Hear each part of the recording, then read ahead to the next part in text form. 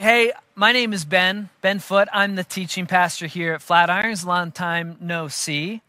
So we're all doing this church online thing right now. And, for a lot of us, like that's all we've ever experienced with Flatirons. We've always watched it online. And then for others of us, it's taken some time to get used to it. But I do want to say this at the beginning. I'm thankful for the internet, and I'm thankful that wherever you are right now, maybe you're watching from your couch, or maybe you're listening in your car right now, or you're here in Colorado, or you're out in Siberia, or even worse, you're like out in somewhere like Kansas or something like that. I want you to know that wherever you are, I'm glad you're here with us together in this strange, new, hopefully not forever season of virtual church. Glad you're here. Especially glad you're here this weekend because we are starting a new 3-week series that we're calling Survival 101. All right, it's a series where we're going to kind of park in the book of Philippians. That's a letter written by a guy named Paul in the New Testament, because Philippians is almost like a survival guide to having unshakable joy. What I mean by that is joy no matter what life throws at us. And I'm hoping, that the topic of joy is helpful and applicable for most of us right now, because I know it is for me at least. I mean, recently I feel like my emotions are like a roller coaster, just all over the place. In fact, a few weeks ago, here's an example. I went out and I went fly fishing with my brother-in-law, Nick, early in the morning. I got into fly fishing this summer. I am absolutely obsessed with it right now.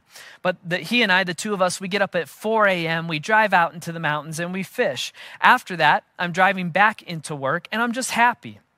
Right? Because it's only 7:30 in the morning, but I've already spent hours fishing. I was in great company. Nick is one of my best friends. I got to watch the sunrise. I got to stand in the freezing river in my Crocs like a bad boy.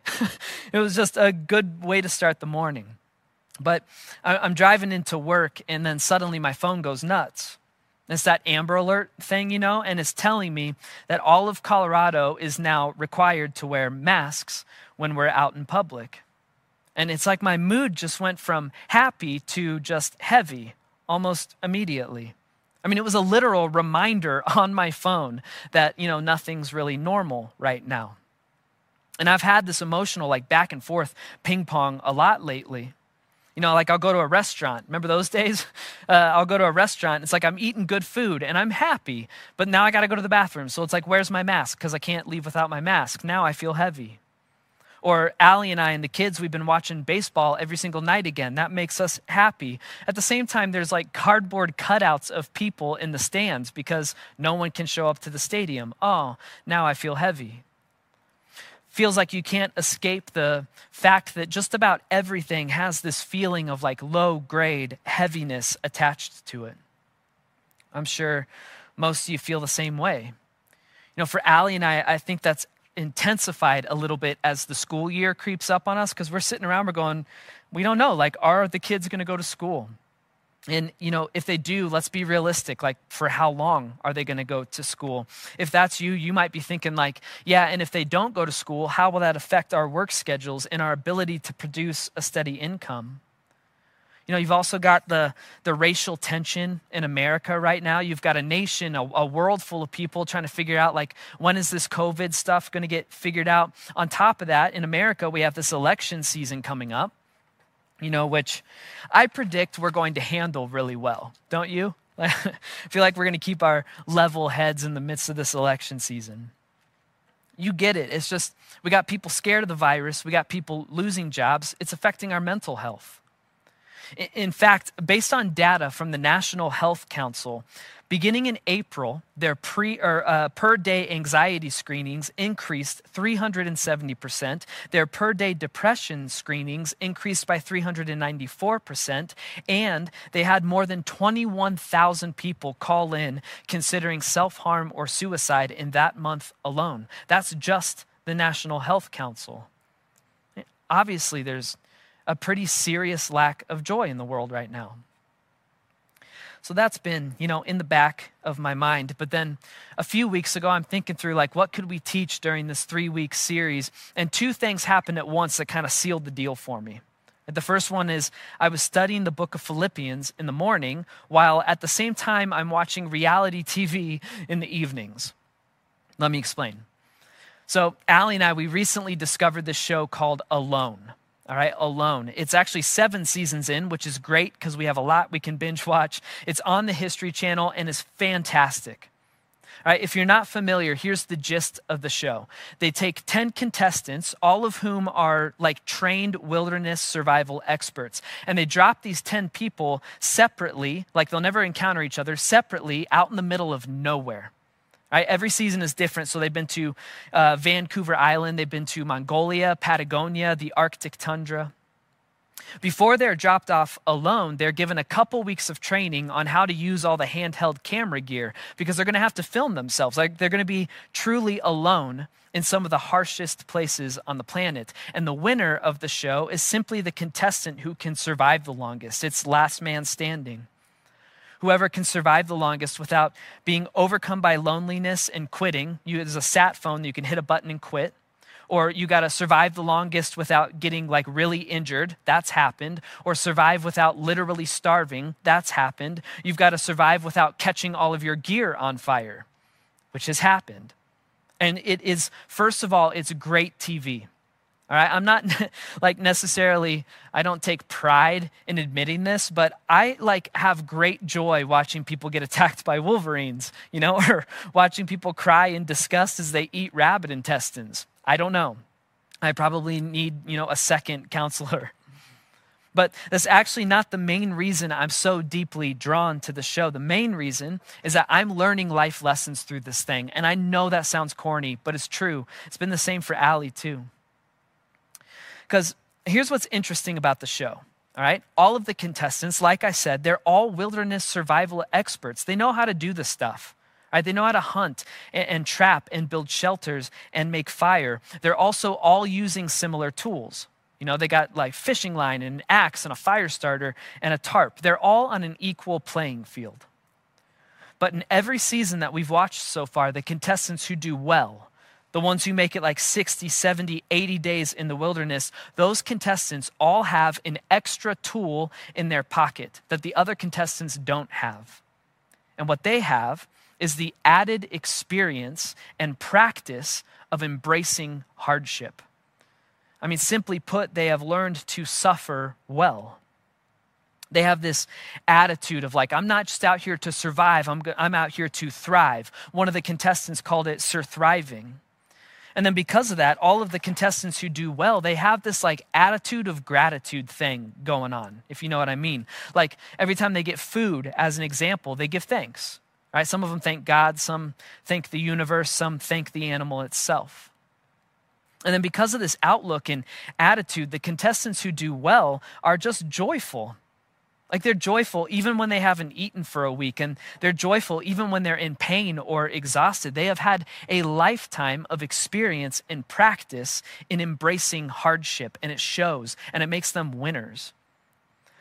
In fact, in one of the seasons, and this is a spoiler alert, just so you know, in one of the seasons, the contestants actually go with a family member, so there's 2 of them. And there are these 2 Canadian brothers who are hilarious. They're always goofing around and picking on each other. But eventually one of them gets sick off of like really bad fish, and he's had abdominal cramping for like over a week now. He's miserable. And so his other brother, he suggests tapping out and quitting. But the one who's sick, he just looks at him and he goes, "No, Ted." Forgive my terrible attempt at a Canadian accent. He looks at his brother and he goes, "No, Ted. No one suffers like us, Ted. We're going to be all right." Which turned a little Scottish, my accent there at the end, but you get it. This guy looks at his brother and he goes, "No, Ted, no one suffers like us. We suffer well. We're going to be all right." And they go back to goofing around and picking on each other, and they keep their joy in the midst of hardship, and they won that season. The life lessons that Allie and I are learning from the show, there's 2 big ones. One of them is it's a good thing to embrace hardship. It's good for the soul. And then the other one is it's actually possible to have joy in the midst of that hardship. goes completely against the grain of our cultural values, because our culture values not embracing hardship, but avoiding it and living a life of ease. And so the question is, how? How is it possible, and why would it be a good thing to embrace hardship and maintain joy in the midst of it? And like I said, at the same time that I'm watching Alone in the evenings, I'm also studying the book of Philippians in the mornings. And coincidentally, Philippians is like the guide to maintaining unshakable joy, even in the midst of hardship. I mean, the thesis of Philippians is basically is this. Paul writes this, and he says, "Finally, my brothers, rejoice in the Lord. Rejoice in the Lord always." I'll say it again, rejoice. Rejoice in the Lord always. Not just when times are good, but always. And all throughout Philippians, Paul just keeps harping on that idea. He goes, hey, no matter what is happening and no matter how bad it gets, don't lose your joy. Rejoice, rejoice, rejoice. And I will be, 100% honest and vulnerable with you. I've got nothing to hide with you. Even as a pastor, I am still the first person in the room who rolls my eyes at that concept. It's like, yeah, right, dude, you're living with your head in the clouds. At the same time, though, I got to pause and pay attention to it, because I know the context behind Philippians. I know it comes from a legit source. What I mean is, it's one thing if, let's say you lost your job, as an example. It's one thing if you lose your job and then your neighbor comes over who's still happily employed and he's making six figures, and he comes over to your yard and he goes, hey man, just be joyful in the midst of unemployment. If that happens, you're like, shut up, right? Before I smack you in the mouth. But that's not what's going on between Paul and the Philippians. Because at the time that Paul wrote this letter, Paul is writing while he's imprisoned in Rome for being a Christian. And then he's writing this letter in prison, and he's sending it to a group of people who live in Philippi who are being actively persecuted for being Christians. And I do not mean that they're being made fun of and stuff. I mean that they have family and friends who are being murdered because of this faith. I mean, Philippians, it's a total sufferfest. There's one guy who's suffering, writing to a group of people who are suffering, but they're actually not wallowing like in their collective misery. Instead, Paul's telling them to suffer well and to embrace the hardship.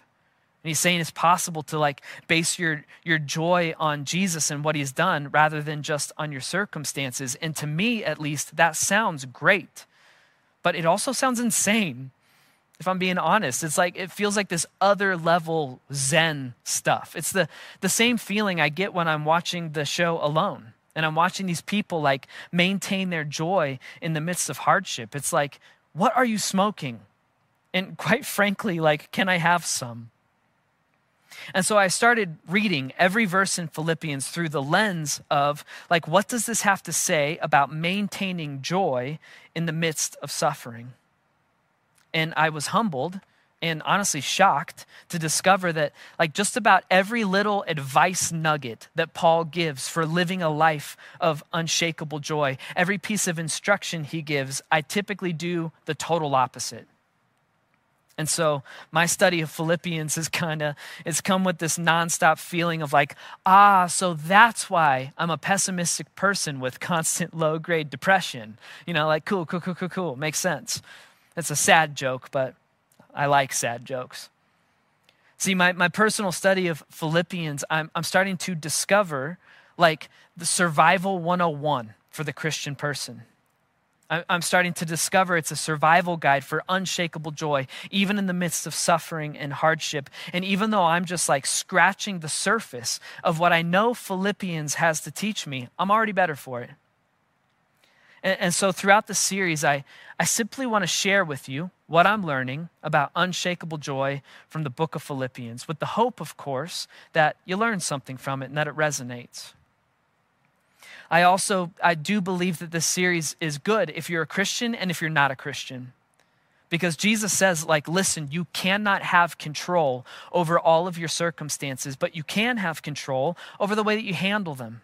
right? Your outlook and your approach. And he says it's possible not only to just survive, but thrive even in the midst of hardship. And he says he's strong enough to make that possible for you. For the Christian person, this is survival 101. But if you're not a Christian, doesn't more joy in your life sound like a good thing? And the way it worked out for me, and I'm just like a firm believer in this approach. I think you should try it. For me, the lifestyle of Jesus made sense and made my life better, even before I completely understood and made sense out of Jesus himself. If you're not a Christian, this might be one of those series it's good to put your toe in the water. Just take some of the practical tools that we're talking about with joy and just try them out. And maybe you'll have more joy in your life. And then maybe if Jesus is right about what he has to say about joy, maybe he's right about some of the other claims that he made too. Now, before we totally jump in today, I know it's a lot of setup, but we're almost done. There is one more area where you and I have to get on the same page, and it is this. What do I mean when I use the word joy?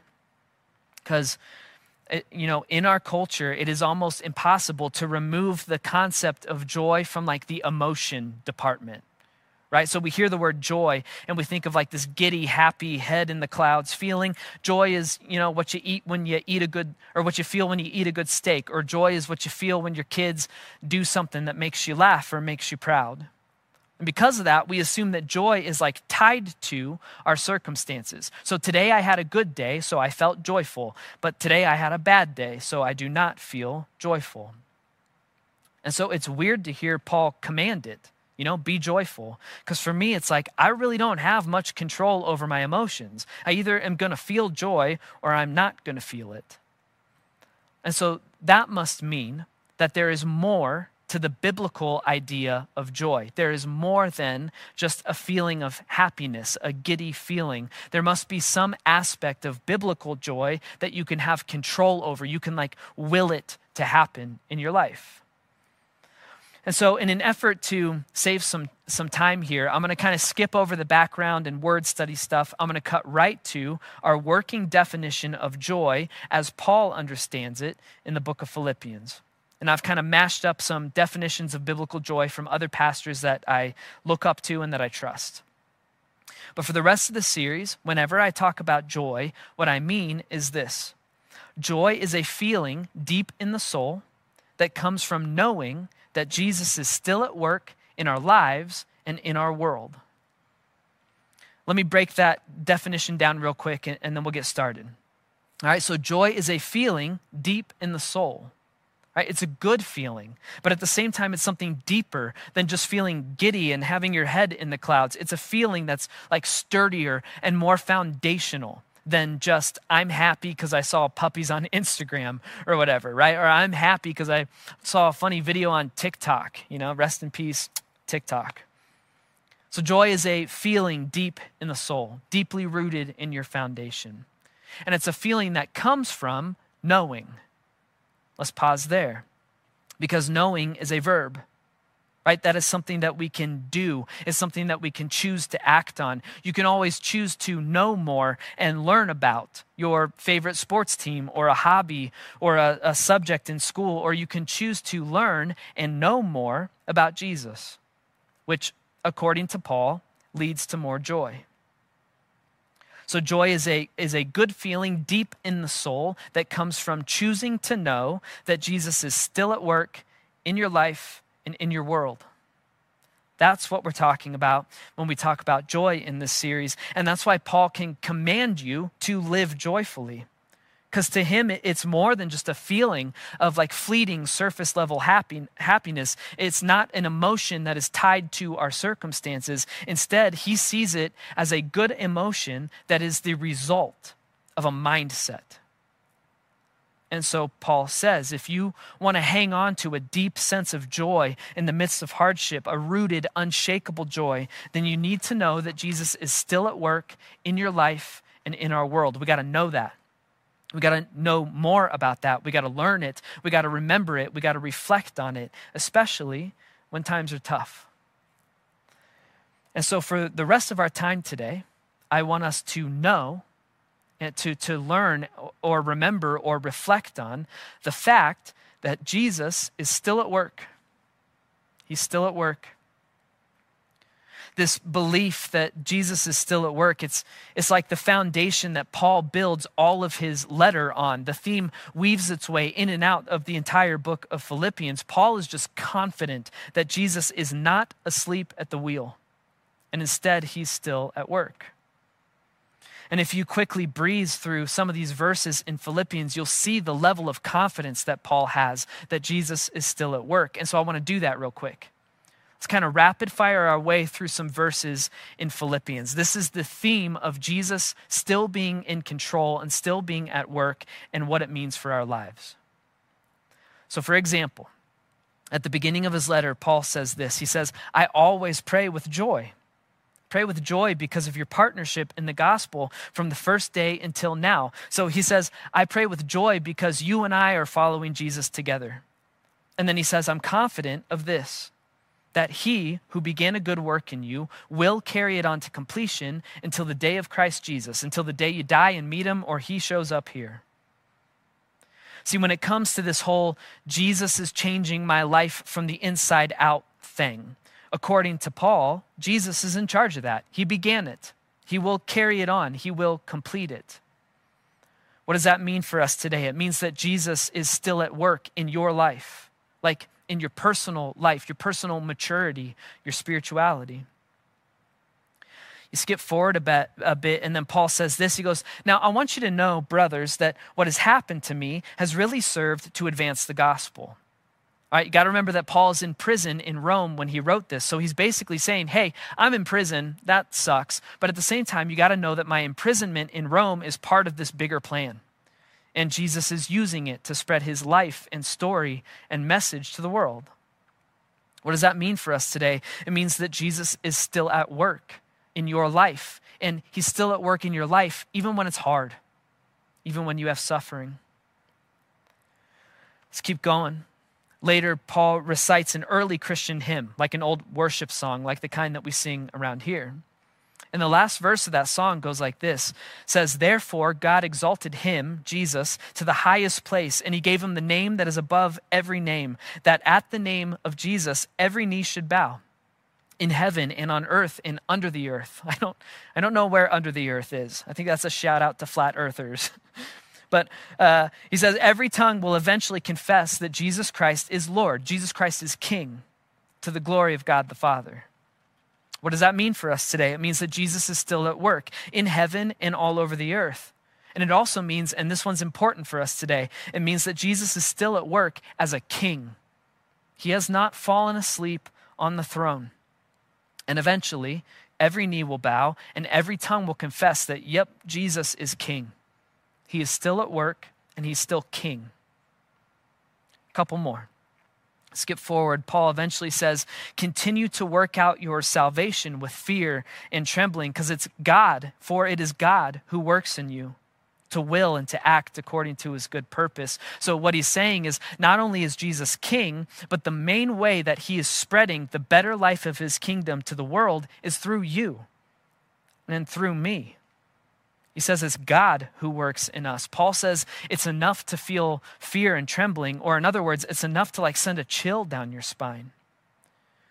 What does that mean for us today? It means that Jesus is still at work, not only in your life, but through it. And then last one.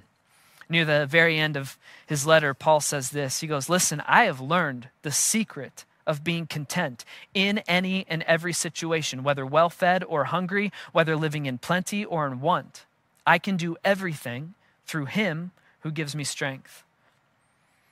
And this last verse kind of sums up all the other ones that we just read, because Paul's basically saying this. He goes, listen, the secret of being content, of having unshakable joy in your life, whether life is good or bad or hard or easy, whether I'm dealing with life or death, the secret of having unshakable joy is knowing that I can make it another day because Jesus is still at work.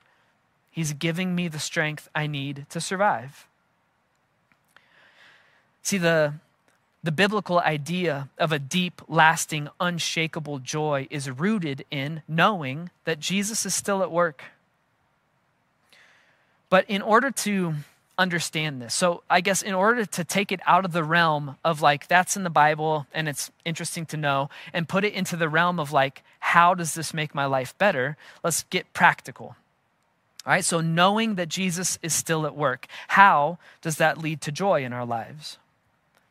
And to get there, I think we should talk about first what happens if you do not have confidence that Jesus is still king, he's still at work, and he's still got this place under his control. And best as I can tell, in my life at least, is that that mindset leads eventually to either being a control freak or a martyr.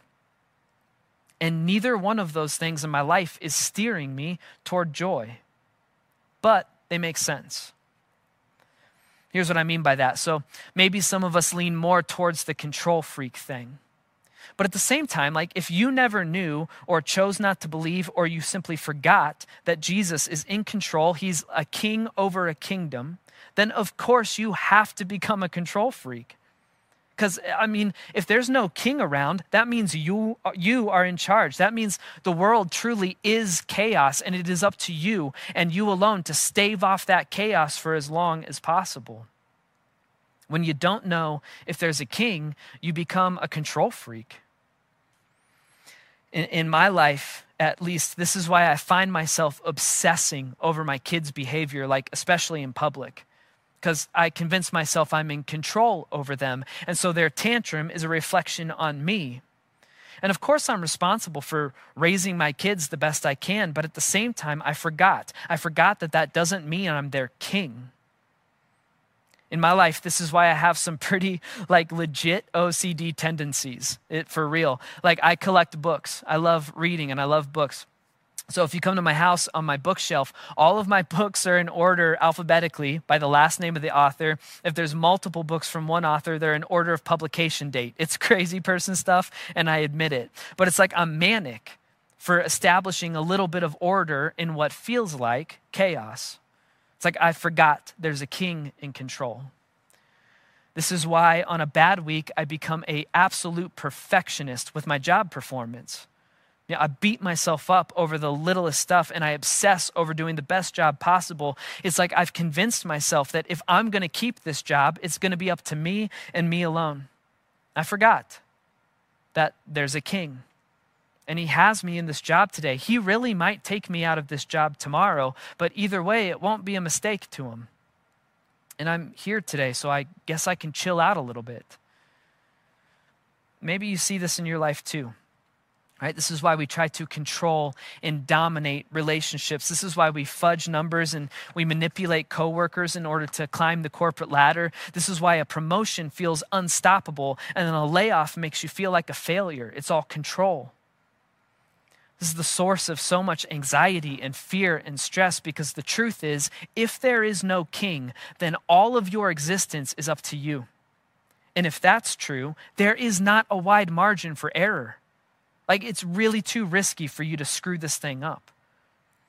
So we get into this mindset, of like whether or not I get COVID, or whether or not I keep my job or save my marriage, or I find someone to marry in the first place, you name it, all of that stuff is up to me and me alone. And so I had better get this thing under control.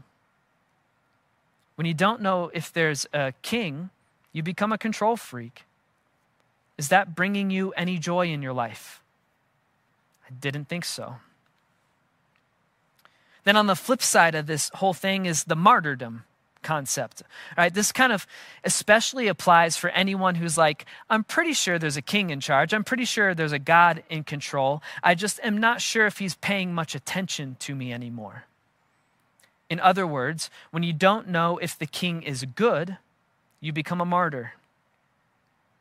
This is when, like, if you're a Christian, you start getting that Job mentality, right? It's like God's just out to punish me and he's enjoying it, or he's forgotten about me, or he doesn't care about me anymore. You can't find any of that stuff in the Bible, but we begin to believe it anyway. If you're not a Christian, you might say that the universe is out to get you, or karma is here to take its revenge and balance the universe. Right? Honestly, I see this martyrdom thing kind of creeping into my house lately. Been a few days where Allie and I will sit on the couch and feel sorry for ourselves over stuff that is admittedly, I admit it, it is unimportant to begin with in the first place. Like, I know that people are walking through much harder times right now, but it's like we become babies or something, and we sit on the couch and we just go, we were going to take the kids fishing today, but then it started raining and there's nothing else to do because the world is closed for COVID. And this was my only day off from work this week, and now we're just going to waste it sitting around at home watching TV. The world is out to get us. Nothing ever goes right for us. Woe is me. Martyr complex. But if this martyr complex goes unchecked, it leads to defeatism, and defeatism is crippling. Defeatism, maybe you'll recognize it in your life. Defeatism is any time where you think about your future, the sentence always begins with the phrase, it's only a matter of time. Right? It's only a matter of time until I screw this up and I lose my job. Or until I get some terrible disease. It's only a matter of time until my spouse walks out on me or my kids hate me. It's only a matter of time. It's like we become so convinced that like pain and suffering are right around the corner for us that like we can't even really enjoy the pretty good day we're having today. And we get stuck in that mindset because when you don't know if the king is good, you become a martyr. Is that bringing you joy in your life? I didn't think so. And so if becoming a control freak or becoming a martyr is not working out for us, if it's not leading to any sense of lasting joy, especially in times of suffering, then maybe it's worth it to take a page out of Paul's book. And maybe we try to actively remember that Jesus is a good king and he's still at work. And I say take a page out of Paul's book, but really Paul stole it from Jesus in the first place. In Jesus' most famous sermon, it's called the Sermon on the Mount. He has this little section in there about not worrying about like what your future holds. And it's great. You should read it sometime. It's in Matthew 6. But Jesus says, hey, don't obsessively worry, right, about what you're going to eat or how you're going to afford to buy clothes in the future, because worrying doesn't do you any good. And you already know that, right? You know you can't add a single hour to your life by sitting around and worrying. And he says, plus, look at the birds in the air. Right? They're not worrying about getting food to eat, but God is choosing to feed them. And look at the flowers of the field. Like they're not worried about buying clothes, but God has clothed them like more beautifully than kings and queens. And then Jesus says, listen, I promise you are more important to God than birds and flowers. He's going to take care of you. And then Jesus ends that section by saying this. He goes, so don't worry. Don't sit there and go, what are we going to eat? And what are we going to drink? And what are we going to wear? He says, for the pagans run after all these things. In other words, people who don't believe in God have a right to get obsessed about that. He goes, but for you, your heavenly Father knows that you need them. And then he ends it by saying this, and this is the one that's really important for us today. He says, but seek first his kingdom and his righteousness. And then all these things will be given to you as well. Paul in Philippians and Jesus in his sermon, they're saying the same thing right now. They are giving us a guide to unshakable joy, even in the midst of hardship. What they're saying is when the times get tough and when suffering sets in and when fear, anxiety, and stress and worry begin to consume you, they both say the same thing. Seek first his kingdom and his righteousness. So seek first. Keep in the very, very, very front of your mind his kingdom, the fact that Jesus is still king, and his righteousness, the fact that not only is he a king, but he's a good king. Seek that first, and then all of these other things over time will settle into place. If Philippians is like a survival guide to unshakable joy, then this is the starting place. This is page 1.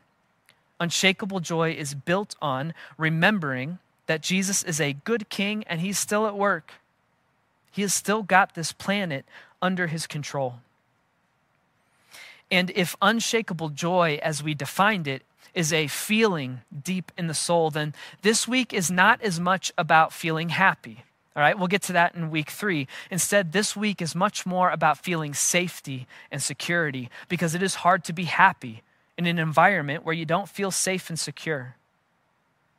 But if Jesus is a good king and he's still at work in our lives, he's still in control, then that means even in hardship and suffering, we can have some sense of safety and security, because it would mean that Jesus is not asleep at the wheel. It would mean that nothing is like slipped through his fingers. He didn't drop the ball. He can't drop the ball.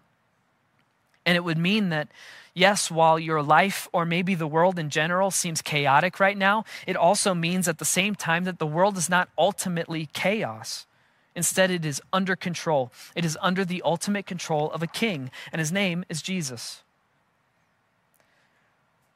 Paul says that one of the secrets to unshakable joy is just knowing that. It's just simply knowing that humanity is not floating around on this spinning rock alone at the total mercy of biological or human-created chaos. Instead, whether you want to acknowledge it or not, humanity is living under a kingdom, under a rule. And even though it might not make sense sometimes, and even though I do not understand why the king will allow certain bad things to happen and others not to happen, and even though the kingdom sometimes seems divided or decaying or rebellious, it is still under control. Which means that Jesus was not surprised by COVID or its aftermath in the world or in your individual life. Jesus was not surprised by the polarized political landscape in our nation right now. And Jesus was not surprised by the wonderful things that have happened in my life. He was also not surprised by the terrible things that have happened in my life.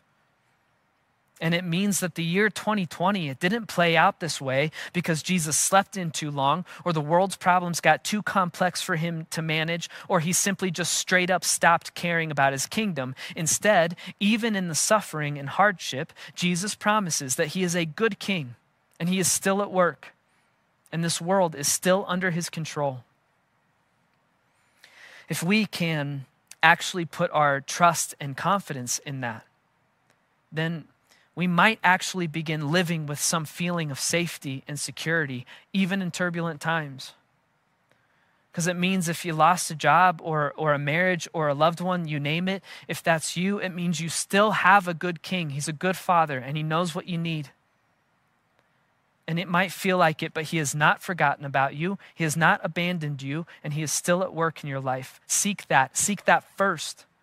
Make it the very, very first thing in the front of your mind in hard times. Seek his kingdom and his righteousness first. Remember that Jesus is a good king and he's still at work in your life. And then with that in the front of your mind, just watch as all these other things over time fall into place. This week, every week, this series, we're going to throw out a challenge, but this week we'll start simple.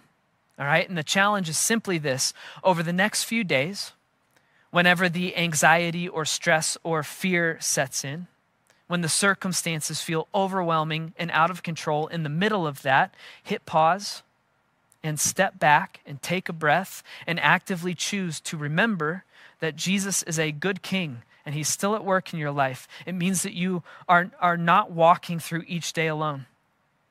And you have not been overlooked by the God of the universe, and he has not forgotten about you. He has not stopped caring about you. He has not stopped mourning with you. And he has not suddenly decided to take joy in punishing your life. Instead, he is still a good king, and he is still at work in your life. And even though it might feel like chaos right now, he has still got this thing under control. Let's pray.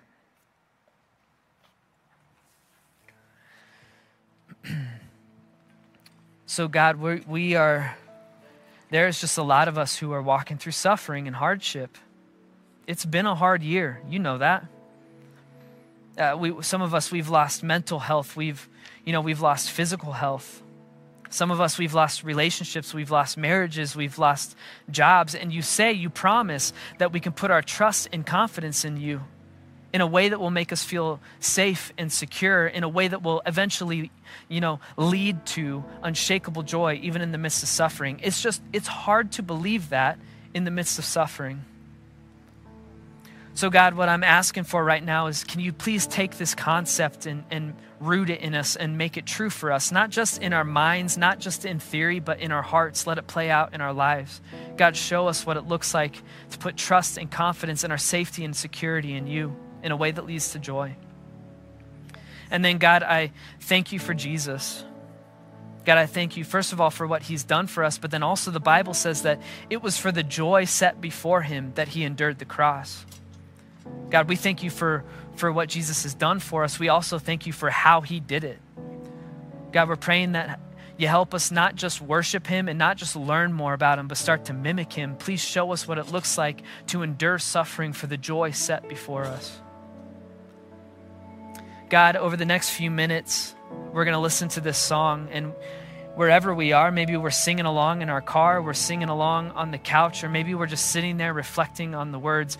God, will you make the words of this song true to us? And will you remind us right now that no matter what the circumstances are, no matter how much we might be suffering, no matter how much hardship we might be walking through, you are a good King and you are still in control. And we pray this in the name of your Son, Jesus Christ. Amen.